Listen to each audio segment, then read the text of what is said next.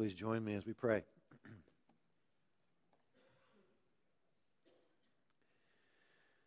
Oh God,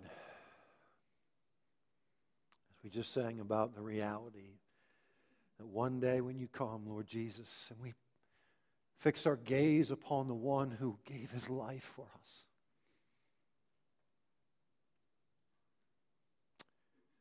Oh Lord, we'll fall on our faces.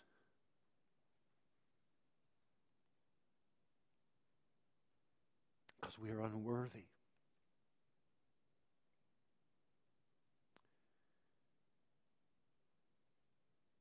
So today, Lord, we give thanks for Jesus. For Jesus. Because, God, you are unwilling to let us continue in our sin and face the consequences of our own behavior.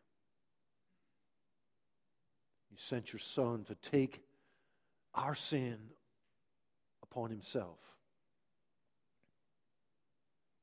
and pay the awful price that we deserved. That he might give us his righteousness. That we might stand before the living God, righteous and prepared for glory.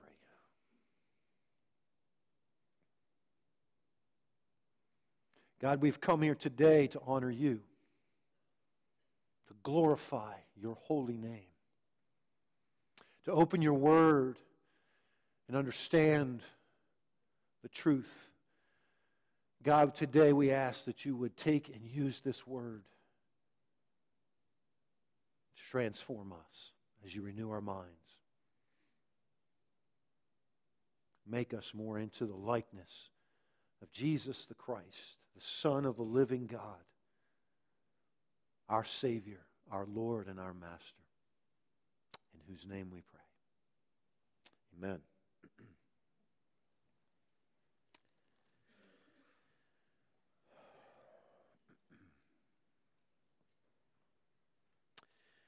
In his book, Start With Why, Simon Sinek discusses the importance of motivation. He writes, detergent advertisers once promoted their product with the statements like, it gets your whites whiter and your brights brighter. That's what the market research revealed customers wanted. But was it really? He goes on to explain, the data was true, but the truth of what people wanted was different. The makers of laundry detergents asked consumers what they wanted from detergent, and the consumers said whiter whites and brighter brights. And so brands attempted to differentiate how they got your whites whiter and your brights brighter by trying to convince consumers that one additive was more important than another. No one asked customers why they wanted their clothes clean. Later, a group of anthropologists discovered that this approach wasn't really driving buying decisions. They observed that when people took their laundry out of the dryer, no one held it up to the light to see if it was whiter and brighter. The first thing people did was smell it. He concludes, this was an amazing discovery. Feeling clean was more important to people than being clean. The same attitude extends out of the laundry room and into the recesses of our hearts. Often we are more interested in appearing clean than in the reality of being clean. And when this happens, we place a high emphasis upon the external things that we can give appearance of rather than the internal reality of Christ in our hearts and lives. And so we spend our time working on behavior modification in our life rather than deepening an intimacy with Jesus Christ. which will affect our behavior on the outside, and it will be authentic. Well, the Apostle Paul in Philippians 3 is speaking about the difference between the righteousness in the flesh, righteousness that is external behavior in our lives, or things that are according to the law, if you will, or righteousness that comes from God that's on the basis of faith in Jesus Christ.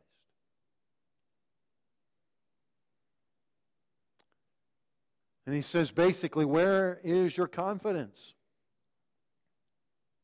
when it comes to commending yourself to God? Follow along with me as I read from Philippians chapter 3. Start with verse 1. We looked at verses 1 through 3 last time. But I'll read it again and read down through verse 9. Finally, my brethren, rejoice in the Lord. To write the same things again is no trouble to me, and it is a safeguard for you. Beware of the dogs, beware of the evil workers, beware of the false circumcision. For we are the true circumcision, who worship in the Spirit of God and glory in Christ Jesus, and put no confidence in the flesh.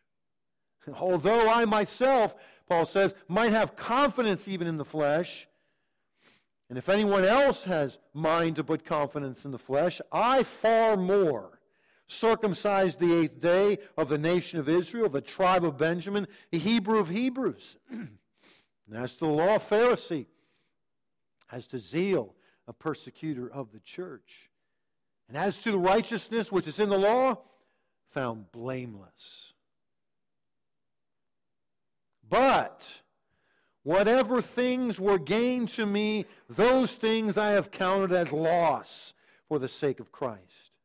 And more than that, I count all things to be loss in view of the surpassing value of knowing Christ Jesus, my Lord, for whom I have suffered the loss of all things, and count them but rubbish, in order that I may gain Christ and may be found in Him, not having a righteousness of my own derived from the law, but that which is through faith in Christ, the righteousness which comes from God on the basis of faith.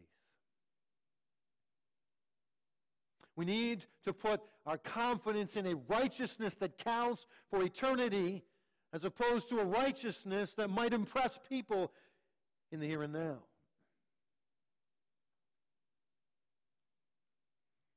And so as he contrasts these two, there are two basic truths I want to point out. And the first is that we need to count our own righteousness as of no value. When it comes to commending ourselves to God, that's not to say there's no value in external right behavior or in some of the things that are true of our lives that would be similar to what Paul talks about. And I'll talk about that in a moment. But we're talking about what is it that commends us to God? What is it that causes God to look with favor upon us? It is not our righteousness. It's nothing we have in ourselves. It's nothing we can do in ourselves. And there's nothing we can do that will get us into heaven. And so our own righteousness is of no value in that regard. Paul gives a list of the things. He says, listen, I put no confidence in the flesh, but if anyone had reason to do so, I do. And here's my list of accomplishments, if you will, or righteousness in accord with the law. Circumcised on the 8th day. You see, that is referring to the fact that he was born a Jew, and he started out in this whole thing. He was circumcised on the 8th day of his life. A person who is a proselyte Jew gets circumcised later in life. But Paul says, no, I was from the very beginning part of this, of the nation of Israel. There were others who were children of Abraham. Remember, Ishmael was a child of Abraham, and all the descendants of Ishmael were literally descendants of Abraham. And then even Isaac's two sons, Esau and Jacob, Esau's descendants were descendants of Abraham, but it was Jacob or Israel that was the true line. And Paul says, I'm of that line. Of the tribe of Benjamin. The tribe of Benjamin was a special tribe because, first of all, the first king of Israel came from the tribe of Benjamin. And the tribe of Benjamin was the only tribe that stayed loyal to the line of David with the tribe of Judah. And all the others departed. Remember when the kingdom was divided? There were 10 tribes that went and became Israel, and there were 2 tribes that stayed loyal, and that was Judah and Benjamin. He says, I'm all that.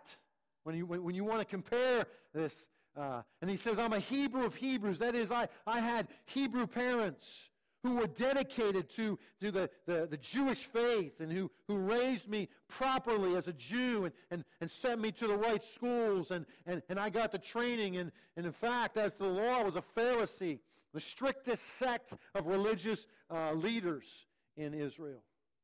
He was one of them. In fact, his zeal for the Jewish religion was so strong, he became a persecutor of the church. Something that as a believer now he was not proud of. But he's looking and saying, I was so committed as a Pharisee to the things that Pharisees did that I was willing to persecute other people who were doing the wrong things in his mind at that time. And as to the righteousness in the law, found blameless. I did everything that was required of me. No one could point to anything in my life, Paul says, that would indicate that I was not completely keeping the law. He says, I had it all, and there's no one out there that can outdo me when it comes to that. He says, but whatever things, all these accomplishments, all these things that I could brag about, whatever things were gained to me then, I have counted them as loss for the sake of Christ. The word loss means detrimental, damaging, a liability. In fact, I love the way the Net Bible translates this, verses 7 and 8. It says, but these assets I have come to regard as liabilities because of Christ. More than that, I now regard all things as liabilities compared to the far greater value of knowing Christ Jesus, my Lord. He's saying this, that confidence in the flesh is a liability in our relationship with Christ. Confidence in the flesh is a liability. See, sometimes we put confidence in things of the flesh, things like church attendance. However many years we've been a believer, whether we've been raised in the church, whether we were born into a Christian family. How we dress. The discipline of reading our Bible every day and time spent in prayer. Volunteering in ministry. All these things are wonderful things. But none of that commends us to God and says, well, I'm a better Christian. God likes me better. And I didn't need the gospel as much as someone who grew up in the world and on the streets and was doing drugs and doing all these things that we look and say, that's not good. We can make the mistake of thinking that we can put some confidence in that stuff. In fact, one of the struggles that I have found with people who were raised in the church is that they can come to struggle with why they need the gospel as much as someone else does. I mean, my own testimony, I look and I say, man, I was raised in a Christian home, went to church Sunday morning, Sunday night, Wednesday night, attended Awana and youth group faithfully.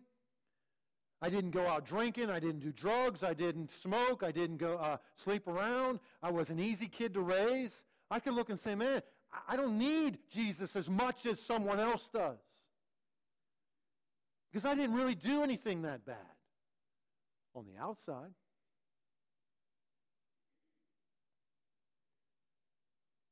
But I had a wicked heart.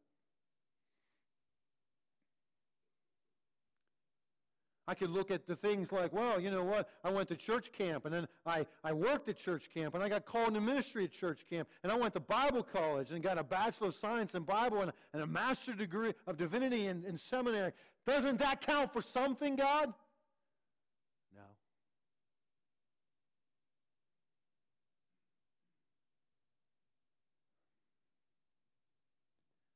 Because, as Isaiah says, our righteousness is like filthy garments.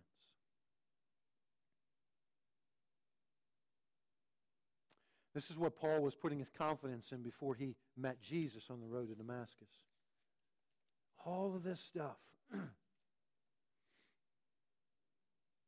he was working really hard to be all that. Because he thought that's what God was looking for.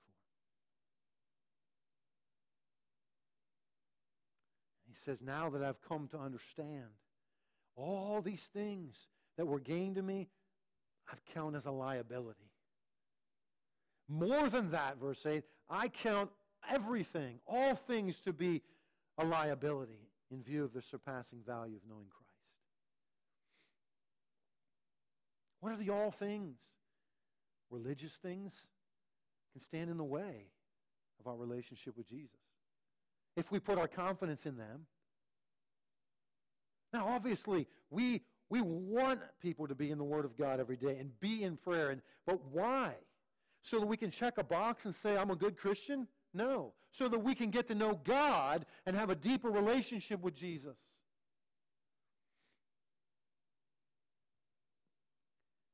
He says, I count all that I'm trusting in to be a liability. And then all things. What about worldly things?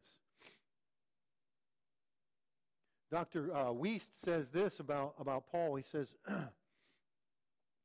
the expression "for whom I have suffered the loss of all things" speaks of what Paul, in his unsaved state, gave up when he received the Lord Jesus as a Savior on the road to Damascus. The words "have suffered" are in the Greek text a business term meaning to fine or to punish by exacting a forfeit.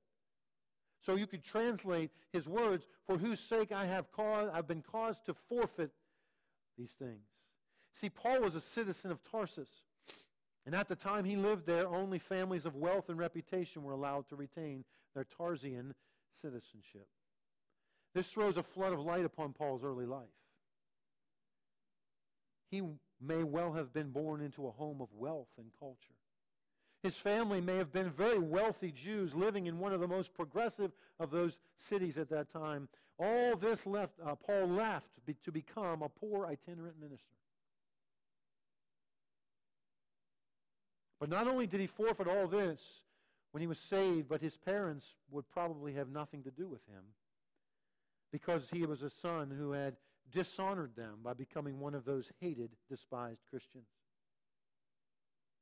They reared him in the lap of luxury, and had sent him to the Jewish school of theology in Jerusalem to sit at the feet of the great Gamaliel, and had given him an excellent training in Greek culture at the great Greek schools of learning. They probably now cast him off. And so he was still forfeiting all that he held dear. For what? That he may win Christ. And he may have a relationship with Jesus. Confidence in the flesh is a liability to our relationship with Christ. And secondly, nothing has greater value than knowing Christ. Nothing. Nothing in this world has greater value than knowing Christ. And not just knowing about him, but that word knowing in verse 8 means to know experientially. He says that I may gain Christ. He's not talking about earning salvation, but having a relationship with Christ in which he can appropriate the character of Jesus in his life. so that Christ is reflected through him.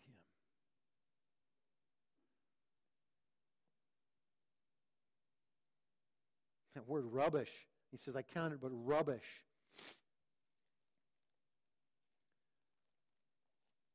Dr. Constable says the Greek word rubbish occurs only here in the New Testament.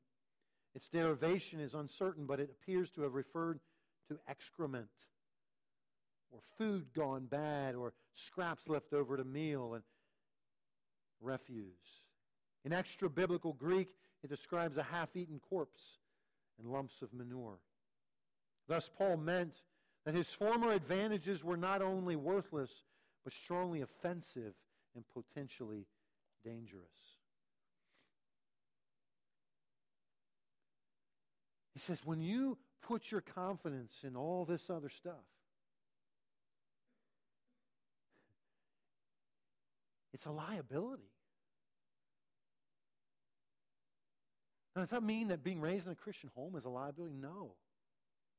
Does that mean any of those things are? No, in and of themselves. Because we can learn, we can grow, and we have advantages that brings to our life. I'm so thankful that I grew up in a home that I did, and that I was not exposed to so many of the things that would affect my life even today.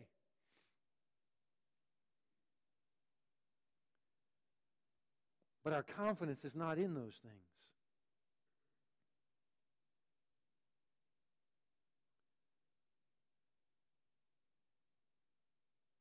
It says that I may know Christ, because there's no greater value of anything in this world than knowing Christ. You could be a multi-billionaire, but not know Christ. What a value is that? Oh, you might enjoy a few things here in these few moments in light of eternity. There is nothing, Paul says, of greater value than knowing Christ. So we need to count our own righteousness as of no value in regards to commending ourselves to God. Second main point is we need to count the righteousness from God as of surpassing value. The word surpassing means to hold above, to excel, superiority. Above anything else, this righteousness that is ours that comes from God because of Christ is of ultimate value.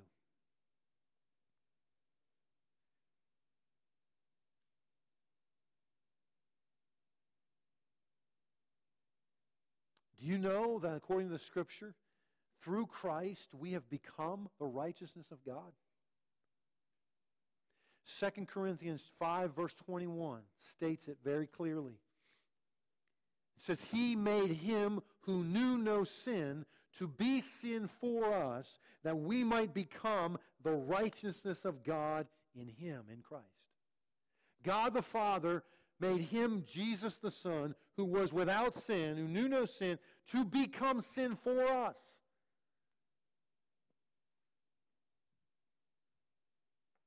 He took our sin off of us and put it on himself. He became sin for us, so that we might become the righteousness of God in him. It's an incredible transaction that's taken place in glory. Our sin debt was removed. Jesus took and paid it, and he took his account of righteousness, placed it on our account, so that when God the Father looks down at us, he sees not those despicable sinners. He sees people as righteous as Jesus. That's what Jesus did for us.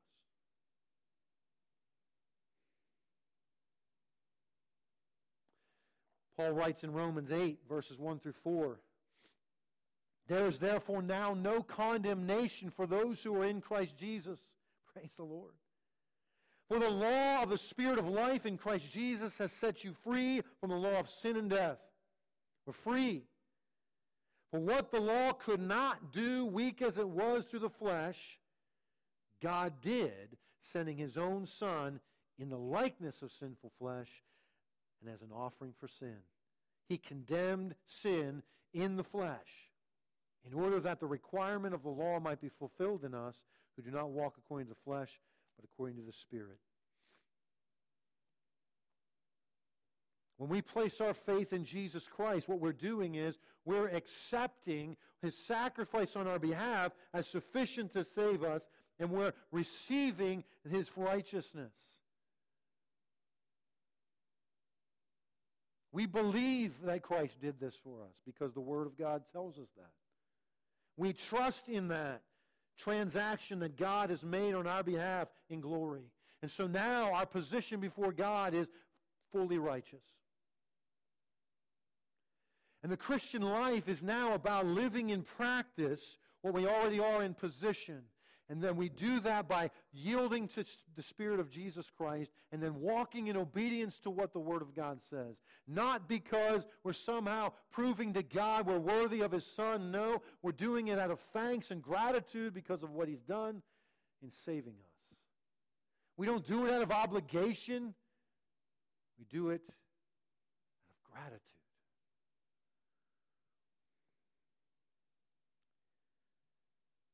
Because through Christ, we have become the righteousness of God. He says that I may gain Christ. And then verse 9 he says, and may be found in Him. What does that mean? Well, again, I appeal to Dr. Ken Wiest. He says the words be found are probably used here in a semi-technical sense found in post-classical Greek with the meaning of to turn out actually to be. Paul uses a similar expression in Galatians 2:17 when he says, we ourselves are found to be sinners. The idea involved is that of a revelation of character. And so Paul wants his life to demonstrate that he is in Christ. He wants to be found by observing men to be in Christ. He wanted men to see in his life the righteousness which the Holy Spirit would produce in answer to his faith in Christ. He says that I may gain Christ, right? That Christ I might have this relationship with Christ and may be seen by others to have Him. And so our point is this, that our relationship with Christ should be evident to others. It's not just about behaving ourselves in public. It's about Christ being evident in our life. Through things like forgiveness. Forgiving those who have offended us. Forgiving those who've sinned against us, whether intentionally or unintentionally.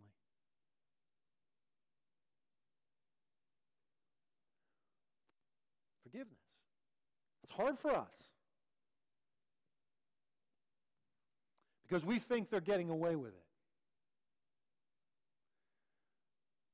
No, they're not, because God knows. And God does not let people get away with sin.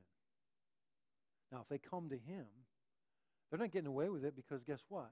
Their sin is being punished, just as yours and mine was, by Jesus, or through Jesus. And you say, well, but I want them to pay for what they've done. They've hurt me. If God said that about you.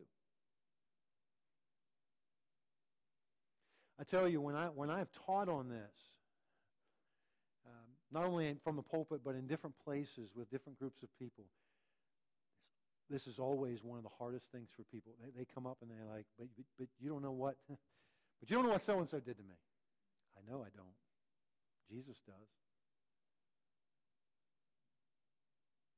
The problem for us is we don't know how bad our sin is.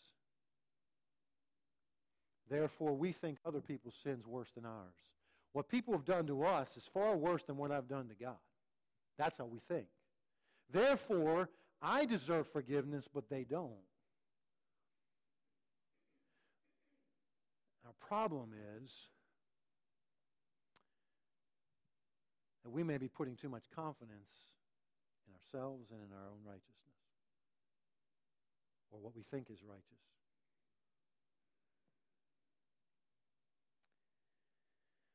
So forgiveness is a big one that when people see it, They see there's something about this woman, this man, that's different from the people I encounter. They see the evidence of Christ in our life. Compassion. Truly caring and doing something about it. Many of us, maybe have tender hearts toward people who are suffering and hurting. And we might have a lot of empathy and feel for that. But compassion acts.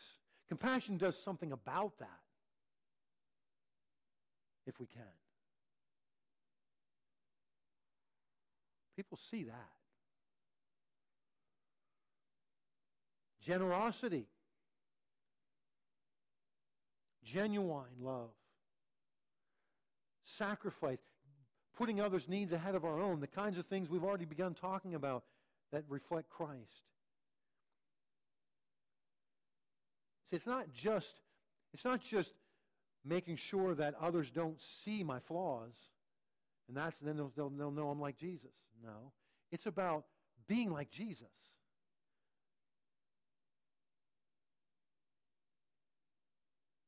And loving people the way they need to be loved. Caring for them the way they need to be cared for. And if I could just put a plug in for the next hour. What Dr. Lehman and his wife Joyce are going to be talking to us about is how do we encourage people in the deserts of life? How do we genuinely and practically encourage people who are going through hard things?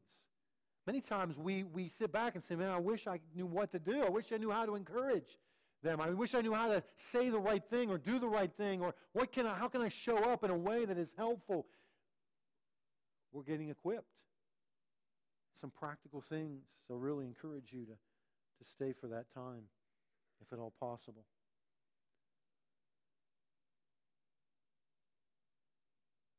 So we live out the character of Christ through the power of His Spirit as we yield to Him in response to the work Christ has done and the righteousness that is ours on our account. Our actions do not earn the favor of God. They're simply the evidence of the favor of God upon our lives.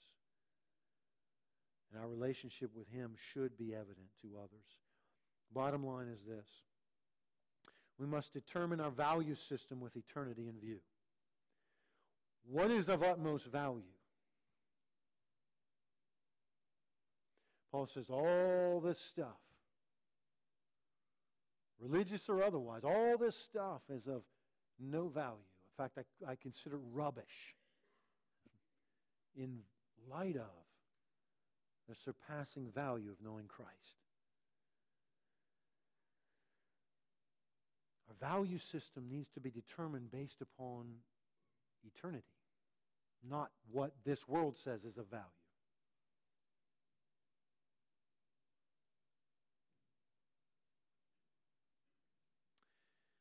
So what are you counting on for eternity?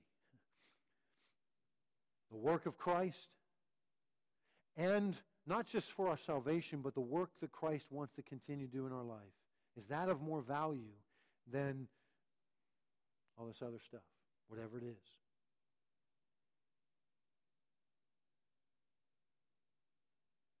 I, like you, can find myself getting these priorities mixed up, right? Thinking too much about and being concerned too much about things in this life. Whether it's how people view me, or am I going to have enough money in the future to take care of my wife and I? And I keep telling my kids they're going to have to support us one day. I mean, we spend enough time supporting them, right? But we all think about these things. We all think about the stuff in this life. And then I'm reminded gently by the Holy Spirit and through His Word, who are you trusting? Look back over your life. Have I ever let you down? My faithfulness, as the psalm says, is to all generations. I have been faithful to you. I have been faithful to you when you have been unfaithful to me. I've been faithful to you when you We're too concerned about other things. I continue to be faithful. I've taken care of you your whole life, and I will continue to take care of you in every possible way. Until the day I call you home, you're mine. And so, knowing Christ is the greatest value. Walking with Christ, deepening our relationship with Christ.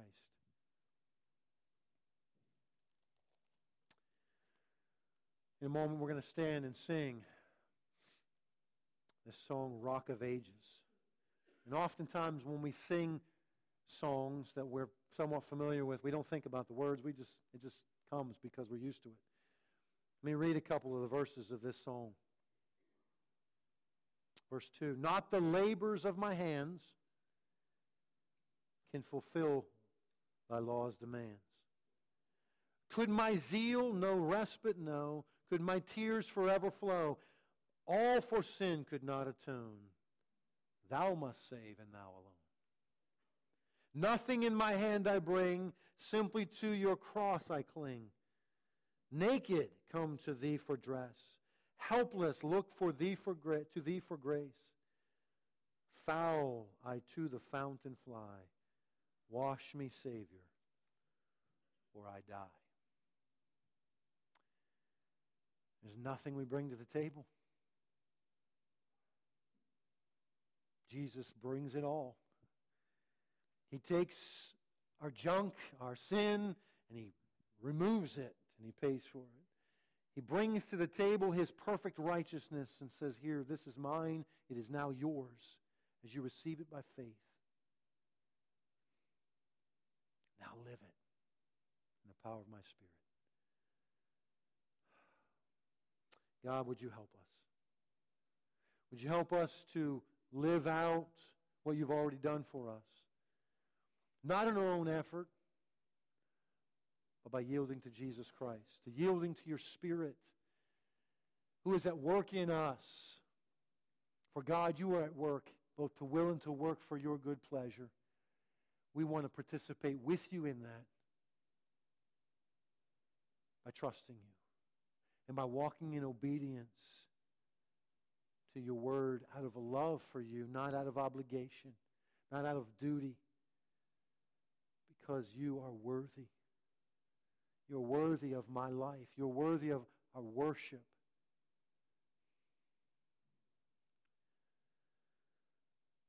So, Lord,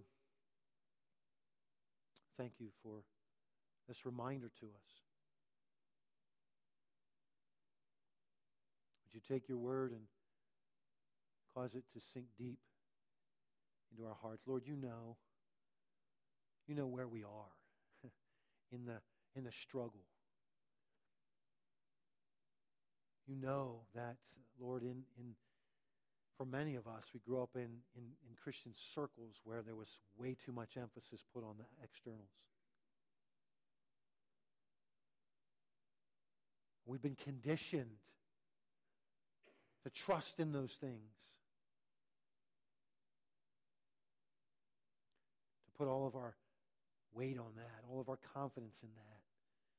And so we've neglected the weightier things, Jesus said, which is the depth of relationship with Christ. So God, would you help us to see the difference, to desire you more than anything else?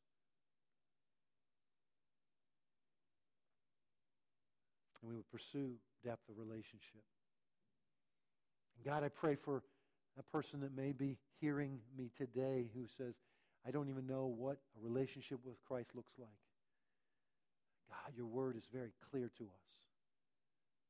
As we've already said, Jesus took our sin, paid that price, placed his righteousness on us. He did that on the cross at Calvary. He rose again, which proved he gained the victory and accomplished what he said he would accomplish. And Lord, now it's up to us to believe it, to trust in that. And God, I pray for that person who may be struggling in that moment. God, that in this moment your Spirit would say, this is the truth, walk in it. This is the truth, rest in it. Put your faith in this. And they would be convinced of that. If not, Lord, I pray that they would find somebody who can show them in the Word, who can walk them in this journey, answer their questions, and help them to see the truth. And God, would you help us all to trust you? For it's in Christ's name we pray. Amen.